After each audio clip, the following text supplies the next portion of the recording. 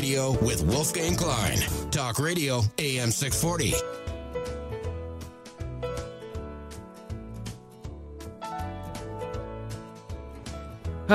To wake up and win the lottery. Not quite, but we get the bare naked ladies. If I had $1 million. Wolfgang Klein here, Hi-Fi Radio. Good morning. Looks like we're going to have ourselves a nice day today, and who knows, maybe we'll be surprised with no rain. Hi-Fi Radio's joining Martin Roberge, North American strategist with Canaccord Genuity, in from Montreal. We're going to kick the show off, of course, with him. We're then going to talk about the surge in the Canadian dollar this week. Jeff Blanco, our chief foreign exchange strategist, managing director, and I don't know, the title goes on and on and on. It's just good. But he knows currencies. He knows what's going on with the loonie. We need to find out because it has gone up so much. Followed by Susan Ross, now teacher, former television executive. If you have any kids who are in broadcasting school, they want to get into television or production or any of that good stuff, Susan's going to tell you what's in store for the future. And we're going to end it in the world of law, but we're not talking criminal law. We're going to talk entertainment law. If I were to be a lawyer, I would want to be an entertainment lawyer. Sarah Scott from Los Angeles, taking care of Steven Tyler. What a client that would be, eh? It's going to be a great show, folks. So turn up your radio, get yourself some coffee, and welcome to Hi-Fi Radio Saturday morning. Without further ado, Martin Roberge, thank you for joining us. Thank you. Yeah, so Martin, you are our chief North American strategist. You print a chart book each and every month. Jack and I went through your chart book. Lots to discuss in your chart book this week because the world of money just never, ever ceases to stop changing. So why don't we start then with your asset mix? I noticed that you're actually getting a little keener on the Canadian equity market. Pourquoi? I would say parce que you know it's not necessarily more lukewarm, but less bearish. The index has already corrected by about 5% from its peak, while the rest of the world has done extremely well. And as we all know, like it's been a really tough cycle for commodity prices in general. But over the last couple of months, we've seen a broadening in this commodity rally, which makes me believe that most of the resource stocks, which are already bummed out, like in terms of valuation being so cheap, have very little downside risk. So Canada is heavily weighted in commodity related stocks, and now that we have achieved what we call like global growth synchronization, like there's no one single economy in the world, like among the OECD countries, in a recession, which is a first since 2007. So since the global economy is doing very well, commodity prices are expected to do a little bit more. And as a result, Canada is well positioned because of its high content in resource stocks. So less downside risk from resource stocks, while the rest of the market remains a major question mark. Obviously, there's a couple of storms brewing in Florida, to say the least. Yet oil is still below $50 a barrel, and nat gas is below $3. So I understand. You led me nicely, Martin, into forestry stocks. I've never purchased a forestry stock. Actually, I shouldn't say that. I had some Domtar way back when, more of a paper stock, I guess it was. It went belly up. Obviously, I didn't hold it to zero. I cut my loss and moved on. But since that point in time of Domtar, I never bought a forestry stock. You led me into West Fraser Timber. Great buy. You also, Martin, helped me buy PIC, which is an ETF, broad-based, global base metal stock. Good call. Yet we are underweight oil, Jack and I, in our portfolios, and oil really has continued to just be a drag on portfolios. So what's your view on energy at this point in the juncture? Yeah, it's been a bad start so far this year, following a better year last year, tough year this year. What's surprising is that if somebody had told me earlier this year that crude inventories would be down almost 100 million by September, I would never have thought that the price of oil would be still below 50. Mm-hmm. Now we've got this situation where the tropical storms should help to improve the supply balance, because what people don't remember is that when you go through a tropical storm, the refining production gets shut down, but get restarted way before crude production. So there's a time lag between refining production and crude production. And as we all know, a lot of the U.S. production has been damaged because of the hurricane. So this should normally improve the supply-demand balance for energy. So I suspect that we're going to probably trade a little bit around 48, 49 for a little while. But I think that the rest of the year will be a lot better when the refining production restarts and we have more crude demand from refiners. So the stocks are kind of volatile here, but I believe that the margin of safety is really good because they have corrected so much. Martin, you're speaking about the energy stocks, correct? Yeah, the energy stock. The energy stock. Now, we also obviously saw a ton of strength in the Canadian dollar, but you've also seen strength in gold. Gold priced in loonie terms, Martin, in the last couple of weeks. Who's won that race? Are you paying attention to that?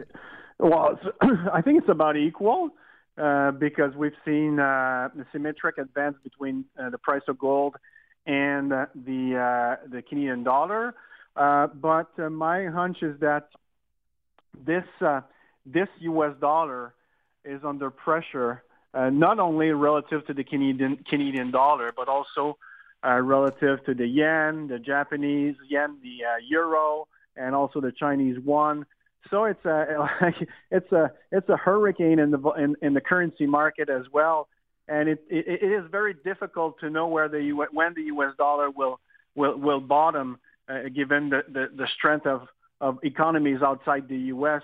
So I would suspect that the price of gold will probably go sideways following the strong rally we had, but it remains a core holding among portfolios, especially now that bonds are so low, the stocks are high. You need some protection or some safe haven, and I believe that gold could play this role over the next year or two. Okay, so look, Martin, we got Jack Hartle's in the studio, Jeff Blanco's in the studio. They're both tugging at my...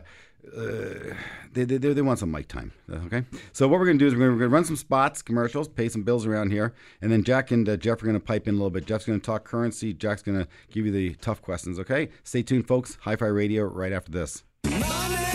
Don't go anywhere. There's more great show right after this. You're listening to Hi-Fi Radio from the AM 640 studios in Toronto.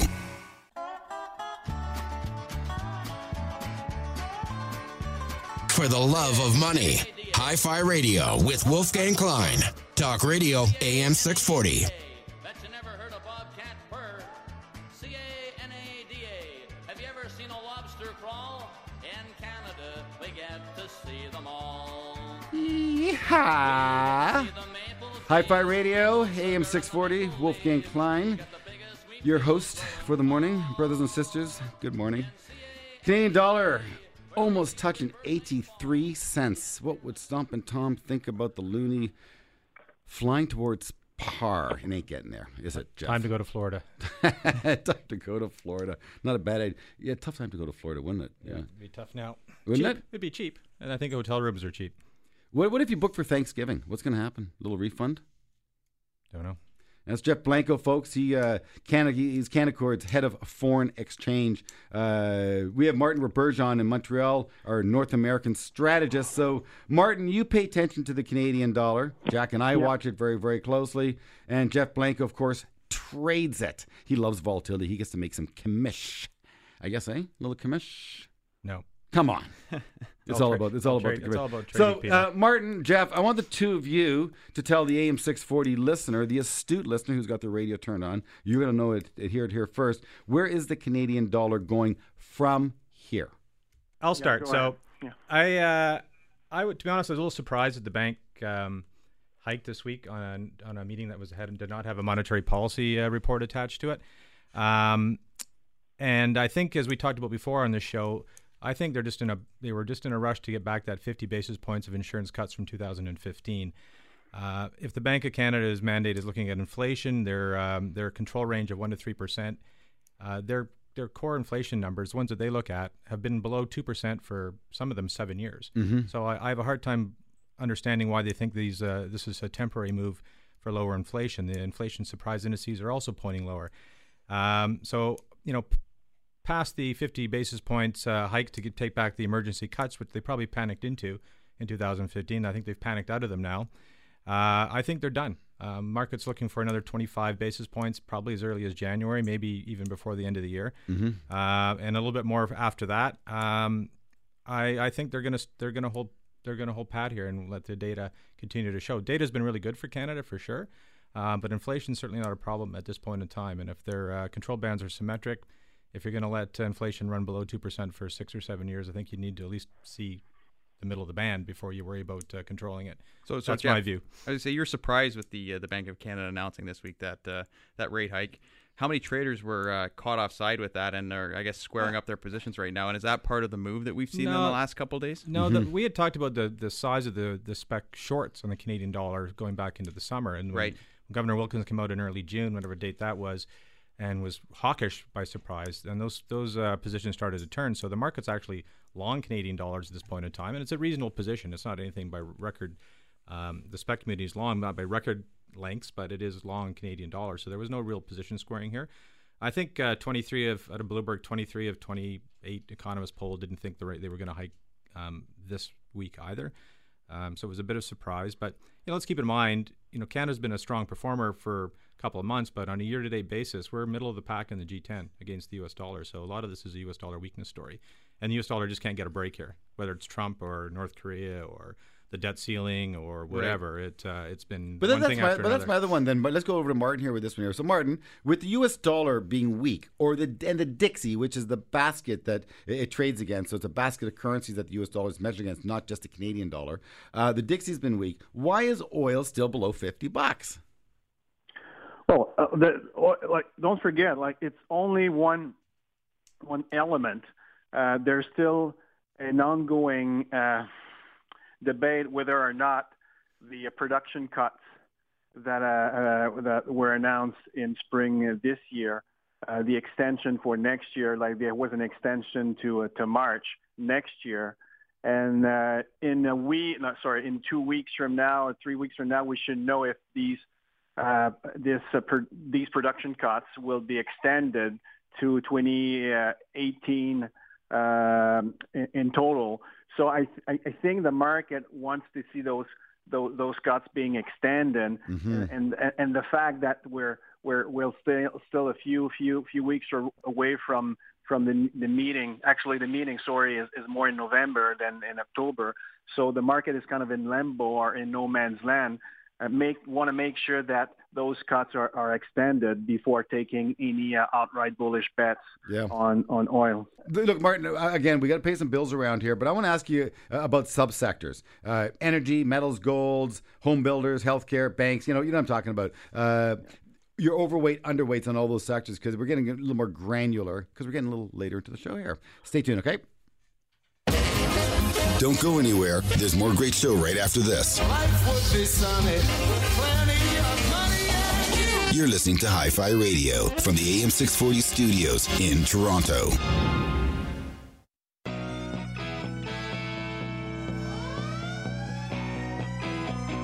For the love of money, Hi-Fi Radio with Wolfgang Klein. Talk Radio AM 640.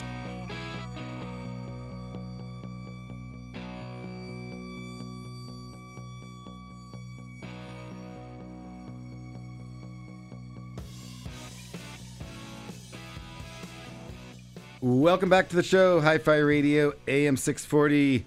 My good friend from Montreal, Martin Roberge, Canaccord Genuity's North American strategist, has kindly spent some time this morning joining us. Martin, thank you for joining us this morning. Thank you.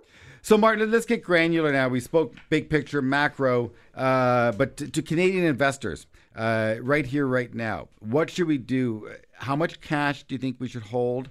And in terms of sector bets, what sectors are you most keen on, i.e. what sectors do you think we should overweight, and what sectors are you least interested in, i.e. sectors you should underweight? All right. First, broadly speaking, investors should continue to overweight their positions in what we call non-American markets, basically like Europe, Japan, emerging markets, because I believe that the Canadian dollar will depreciate over the next year over these currencies. And the outlook economic-wise is better as well. In terms of sector rotation, we have two high conviction calls. The first one is real estate in the U.S. It's done very little. They will be positively impacted by the tropical storms, okay? Just the lodging and hotel REITs will do better. Big chunk of REIT indexes. Nice dividend yield around 4.5%. So I want to buy US REITs or the DNQ ETF. Okay. Another ETF that I want to buy, which is a broad position in commodities, okay? It's the DBC. You have exposure to a various number of commodities in one basket, and if we believe that the U.S. dollar is going lower and global growth is strong, which will help commodities, you want to own DBC in your portfolio. So those would be my highest conviction calls for the next year.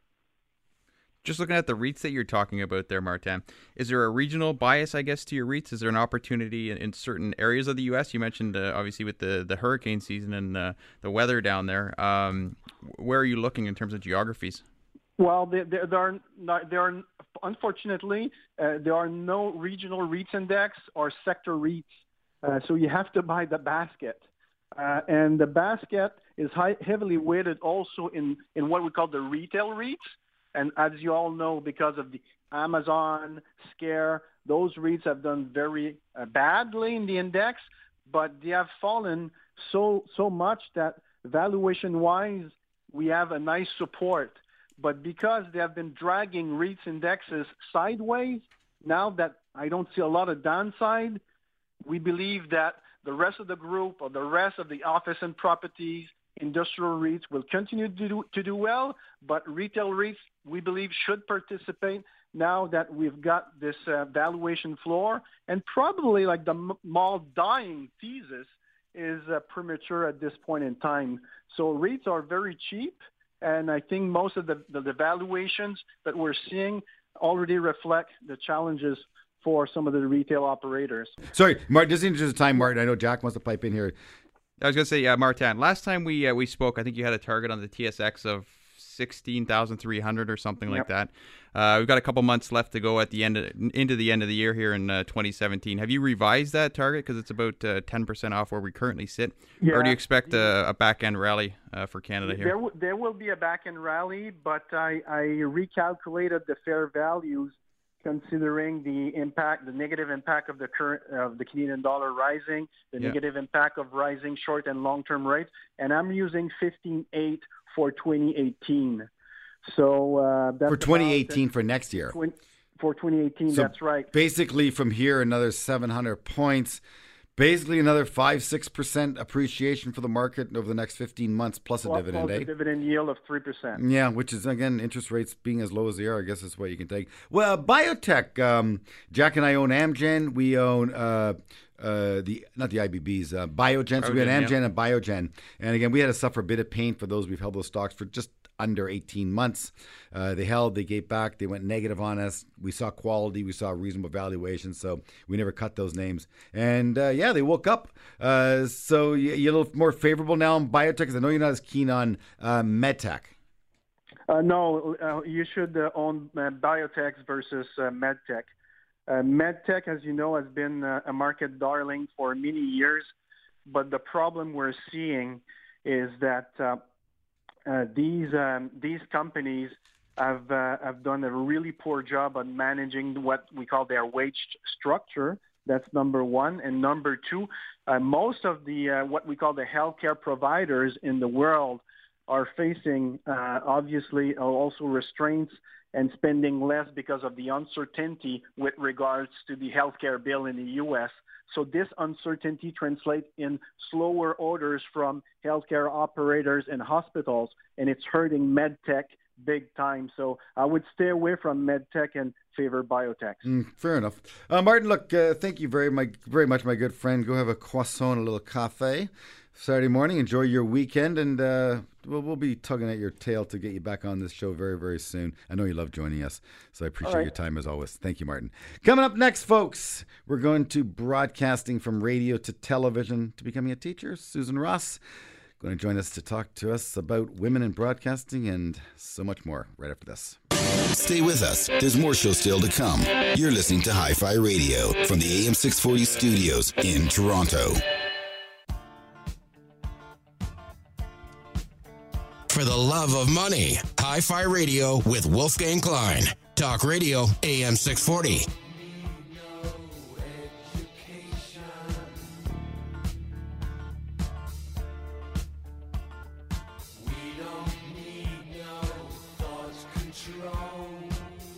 Ah, yes, indeed. Pink Floyd, another brick in the wall. Andy Frost here. Not really. Wolfgang Klein. Hi-Fi Radio. Jack Hartle in the studio. Susan Ross, former Chorus television exec. In fact, the vice president, general manager, specialty TV for Chorus, kind enough to join us in the studio to talk about education and change. As is my dear friend Sarah Scott, entertainment lawyer. Yes, indeed. You are with Sarah. Bear with me here. What's the name of your firm you're with, Sarah? Help me out. LaPolte Law. LaPolte Law. I'm focused on your address, 9000 Sunset Boulevard. You know, that Sunset Boulevard is one cool brand. So it's like working on Bay Street, sort of. It's a little cool to be Sunset Boulevard. It's the Bay Street music industry. How cool is that? So, Sarah, you and I go back a long ways, back to my days in broadcasting, your days at Universal Music. We had your husband on before. Susan and I, we go back to the days of Chorus as well. So it's a little family reunion here. But, you know, it is fall. It's time of change, and it's time when the kids go back to school. Mothers are saying it's great. Oh, my wife has never been happier. I kid you not. So, but school, yes, you do need an education. We know you need an education. And, you know, sometimes we get an education when we're young, and I think the smart ones continue to get an education. Sarah, you had to retool yourself. You left Canada to go to LA, and you had to redo the bar exam, and that was, you know, that was a little bit of work for you, and you put your nose to the grind and did a great job and became an American lawyer. Susan, of course, 25 years of broadcast experience, working with specialty TV back in the 80s and 90s, correct? Mm-hmm. Yeah, 2000s. Yeah, and you now are a teacher. Yeah. So I'm a contract lecturer. You can't be a professor without tenure. So like an instructor at Ryerson University in the School of Media. So it's awesome. You're teaching in the RTA program. Yeah. My wife graduated RTA. Oh, really? Business over here. Oh, right. Jack, you're a Western boy? Yep, Western Economics, Wolf. Very, very nice. Economics, supply and demand. They teach economics in RTA too, don't they? I think it's yeah. There's a business portion. So certainly now you have to. A lot of it is the emphasis is on creative, but you have to put it in context. So the students need to know what is the business that they're going to be entering. So they learn a little bit about the business of broadcasting, the business of production, and I've taught things like marketing, organizational behavior. So it's really good. They're going out not just expecting to be a producer day one, but they understand the context of their future career. Mm-hmm. So, Susan, I want to talk to you about television because I'm a broadcasting guy, and again, Sarah, you being in the music business, you've witnessed change, enormous change in terms of record sales to streaming and the disruption there. But there's a lot of disruption going on. So I want to talk about disruption a little bit. Hence, the need for education to be able to re-educate and retool yourself because artificial intelligence is chasing at Jack and I's butt as well. So there's change and education very, very important. But in terms of the future for television broadcast and for students that you're teaching right now, when they're asking you for advice, what direction can I take to have a viable career in the world of television broadcast? What are you saying to them? Well, probably a couple of things. First of all, it's much more complex, and there are edges of the business that didn't exist, certainly when I graduated or when you graduated or your wife graduated. So now it's really being resourceful, looking for other aspects of the industry. It's not necessarily you're going to graduate and get a job at a broadcaster. You may start your own production company. You may create a YouTube channel. You may find a role in distribution, some other aspect of the industry. And the other piece of advice is to be an entrepreneur, to think like an entrepreneur. And a lot of them, when they arrive at school, already while they're doing their 4 years, will create their own business on the side, a side hustle, as we like to say. So they may be working part-time, but some of them also will do things like start a YouTube channel for, the classic ones are makeup, or there's some really interesting things that they've come up with. How to eat Korean food, on a budget, things like that. So little angles, little very creative enterprises that they start up, and it's good because it gives them sort of a hands-on education in how to run their own thing. Well, what change do you see taking place over the next 10 years in the world of traditional media? What are the big disruptors that you see? Well, I think I go to when I think about change, I look at the CRTC the regulator, puts out a monitoring report every year, and the 2016 report, which was recently released, they've got this huge graph, and what it shows is just the access to content, and it's very detailed. So it's the traditional physical assets, DVDs, it's via internet, it's through a distributor like a cable or satellite provider, and in some cases over the air. So where I see the change is on the outer edges of all of that. So with internet access to content, whether it's a subscription video on demand or authenticated video on demand, etc., I think we're just going to see more of those little bubbles and pieces of how you actually can receive content, ways we haven't even thought of yet. So I think the disruptions are really way out there, not necessarily with the struggle certainly is for the big organizations, as they try to monetize the content that they're distributing. But I think the opportunity is on those outer layers. Interesting. It's funny because Jack and I had IBM on the show a couple of weeks ago, and they were talking about Project Watson. And that part of Project Watson is to aggregate content, scientific content, not exciting creative content per se, but to aggregate it and make it into meaningful, bite-sized piece of useful information. Boy, things are changing. Look, stay tuned, folks. Entertainment law. It must be so cool to work with a guy like Steven Tyler. Sarah Scott, 9000 Sunset Boulevard. La Porte La is on the line. She's going to be talking to us right after this. Money. Stay with us. There's more show still to come. That's what I want. You're listening to Hi-Fi Radio from the AM 640 studios in Toronto. That's what I want.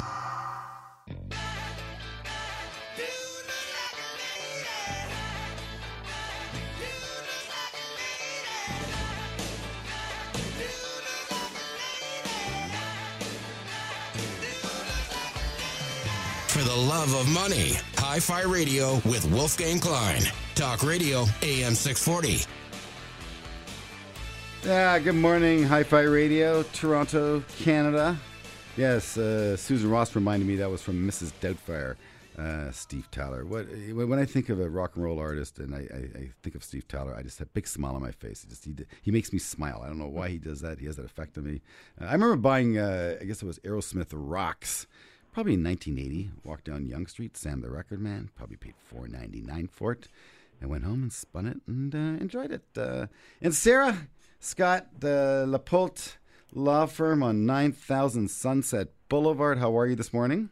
I'm doing great. How are you? Oh, I'm so terrific. Thank you, Sarah. Good morning to you. Thank you for joining us. It's early in LA, but hey, the sun rises. No, thanks for being here. Thanks for being here. Appreciate it. So, Sarah, you're an entertainment lawyer. I knew you back in Toronto when you worked for Universal Music. You were a entertainment lawyer at that big record company, Canadian lawyer. Are you still a member of the Canadian Bar? I am. Oh, good for you. Ontario Bar. But now you are part of the, I guess, is the American Bar Association? Yes, I'm a member of the California Bar because I had to take the California Bar to be qualified here. So you can be qualified in both places and practice law in both places. So I do. Isn't that wonderful? So you have a great career, and you're a music gal. I'm a music guy. You're a music gal. You married a music guy who had a music dad. So it's in our DNA. So that's, I think, part of the reason why you and I like each other so much. And so you have the privilege of working with some pretty cool artists. You have Deadmau5 on your roster. We spoke about Steven Tyler briefly. To work with him must be just a complete scream, eh? Well, it is. It is. I mean, all the artists, but yes, Steven is a character, and he's full of energy and passion and still loves what he does. I mean, I think the band has been together, he's obviously had a tremendous solo career and been a host on television and so forth. But I think that band is something like 48 years together, so it's really remarkable. So look, you're an entertainment lawyer, so interesting stuff. You get involved in recording agreements, publishing agreements, soundtrack agreements, producer agreements, production agreements, merch agreements, i.e. t-shirts, management agreements, concert tours, employment agreements, video directory. There's a lot going on. So my question to you, and this I wanted to pipe in here perhaps a little bit, because Susan, of course, is a broadcast expert working in television, and you being a legal expert dealing with creative content as well. But if you're a new artist, you have an idea, either for a band or for a television show, and you want to do it alone or you want to go with the pros, because as you can see, it's a complex world, and to make errors along this way can be extremely costly. Again, we've heard of the stories of hockey players to recording artists cutting bad deals. So I want the two of you ladies to help the audience out. If you're a creative producer, a content creator, what advice do you have to that creator in terms of creating a contract and protecting their own intellectual property? Well, certainly, I mean, there's a lot of things you can do on your own nowadays in a way that you have not been able to before. So with the advent and proliferation of social media and also digital platforms, there's a way to get your music out there now, both to market it and even distribute it in a way that you couldn't do before. So before you had to be good enough, so to speak, or catch the eye of the A&R at the record label. Yep. And then you signed a deal, and you were pretty unknown then. So unless it was competitive with another label, you ended up signing a deal with a low royalty rate, and they would advance you some money. But then, your CDs, your vinyl, then your CDs were manufactured, shipped on trucks, sold to retailers, and there's a whole system. And then also, as you well know, the record labels controlled the radio, the artist's access to radio. And so what's changed now is that artists can do things themselves. They don't have to necessarily even sign a recording agreement. They can distribute their content. If they want to sell it, they can do it directly through, for example, a company called TuneCore. I think it's around $20 or something. You sign up, and you are now a distributor of your own music, and it gets sold digitally. Isn't that unbelievable? And TuneCore distributes it. But further, you can market yourself all over the place, and you can pepper the internet with content. You should on Facebook and Instagram, and also on YouTube, and collect money from streaming. So you can protect yourself, actually, ironically, by not signing a contract at all, and going it alone, at least for a while. And then when you do, if you do catch the eye, so to speak, because that's what labels are looking for when they sign people now. They want to see all these followers on Instagram. They want to see all these streaming numbers. They don't want to start from scratch. They want you to have built your own marketing base and consumer audience, and then they will, if they sign you, you really do need a lawyer at that point. And I know people think sometimes, do I absolutely, or parents of young artists often think, do I need a lawyer? You do, because it's a very complicated, often 60-page recording agreement dealing with royalties, and of course a lot is hidden in the details. And in the depth of it in terms of deductions from your royalties. And you just need to know what's standard and what you should be asking for. And so you have to protect yourself in that way by getting an expert. But of course you're looking for, how long is my contract and what approval rights do I have? Do I get to approve when my song is in a movie or in a TV commercial? What if I hate the product that's being advertised? What if what if it's guns? What if it's something? What if it's tobacco or interesting stuff, sir. Yeah. Isn't that something? Look, Sarah, we got to play some spots, make some money around here. Please, can you stay with us just for another hit? I want to ask you a few more questions. I want you and Susan to do a little collaborating here in terms of how we can help the listeners, in September, back to school, get educated and be empowered, be entrepreneurs. That's what Susan's talking about, the need to be an entrepreneur. You're saying the same thing. These artists can be entrepreneurs, and it's easier now than ever. So, folks, stay tuned. Hi-Fi Radio right after this. Don't go anywhere. There's more great show right after this. Life would be sunny with plenty of money and you. You're listening to Hi-Fi Radio from the AM 640 studios in Toronto.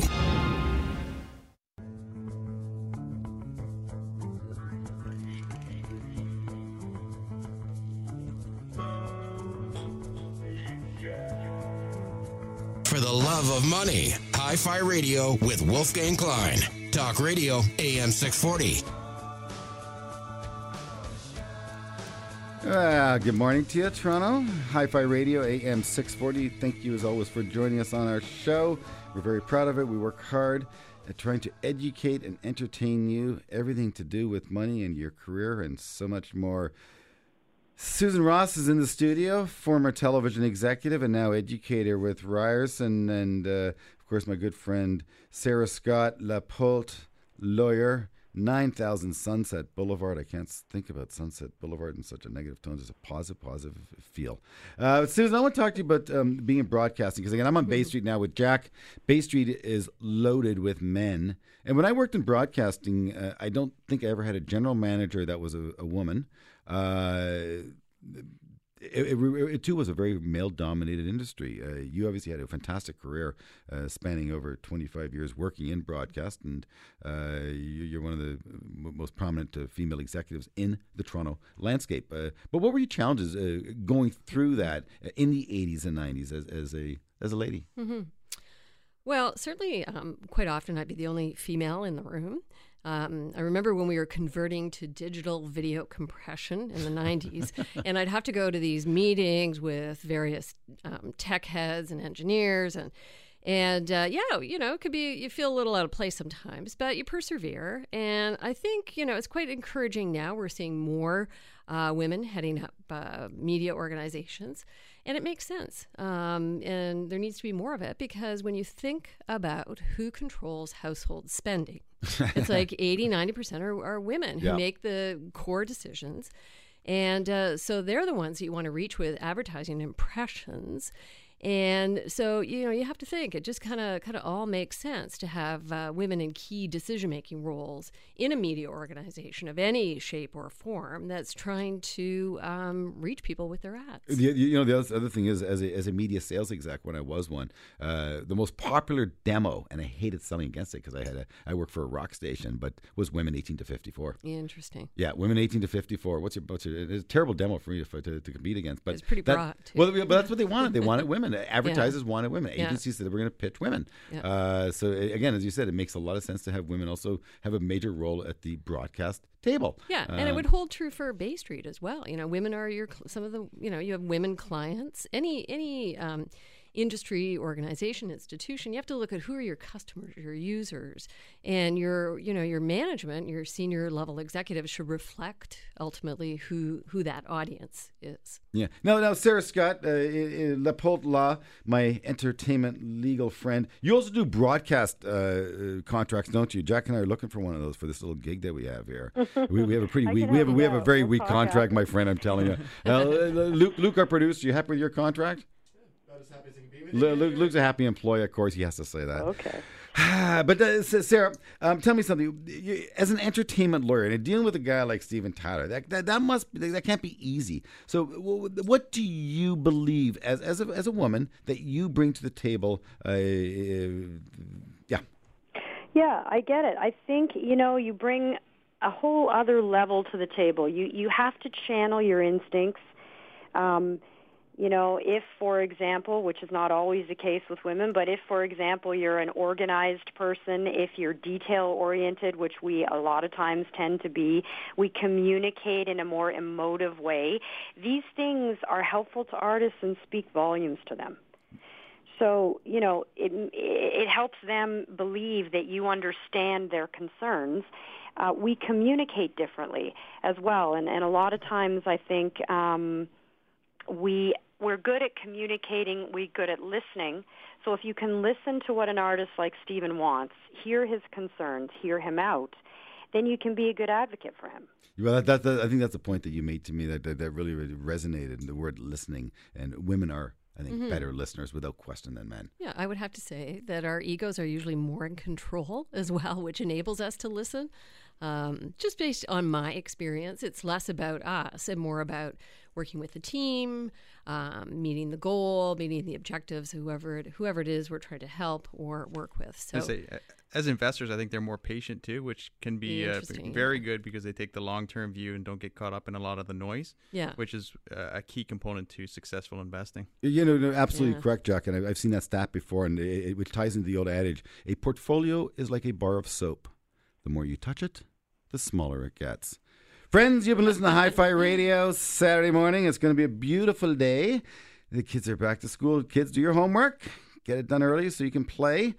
Hockey season's kicking in. I know Jack has about 4 courses to become a coach for Tyke. I think Jack can pass those courses. I'm working on them, yeah. Susan Ross, professor at Ryerson. I'm going to say you're a professor at Ryerson. They can fire me if they want. Television broadcaster, a good friend of mine, Chorus Entertainment former executive. An absolute pleasure to have you ladies in the studio with us. You add an element that Jack and I just cannot bring to the table. I wish you all a wonderful weekend. You've been listening to Hi-Fi Radio with Wolfgang Klein and Jack Hartle, portfolio managers at Canaccord Genuity Wealth Management. For questions about today's show or any money questions you need answered, email Wolf and Jack at wolfgangklein.com. For the podcast of today's show, go to 640toronto.com. New shows every week. Hi-Fi Radio, for the love of money. We'll see you next week.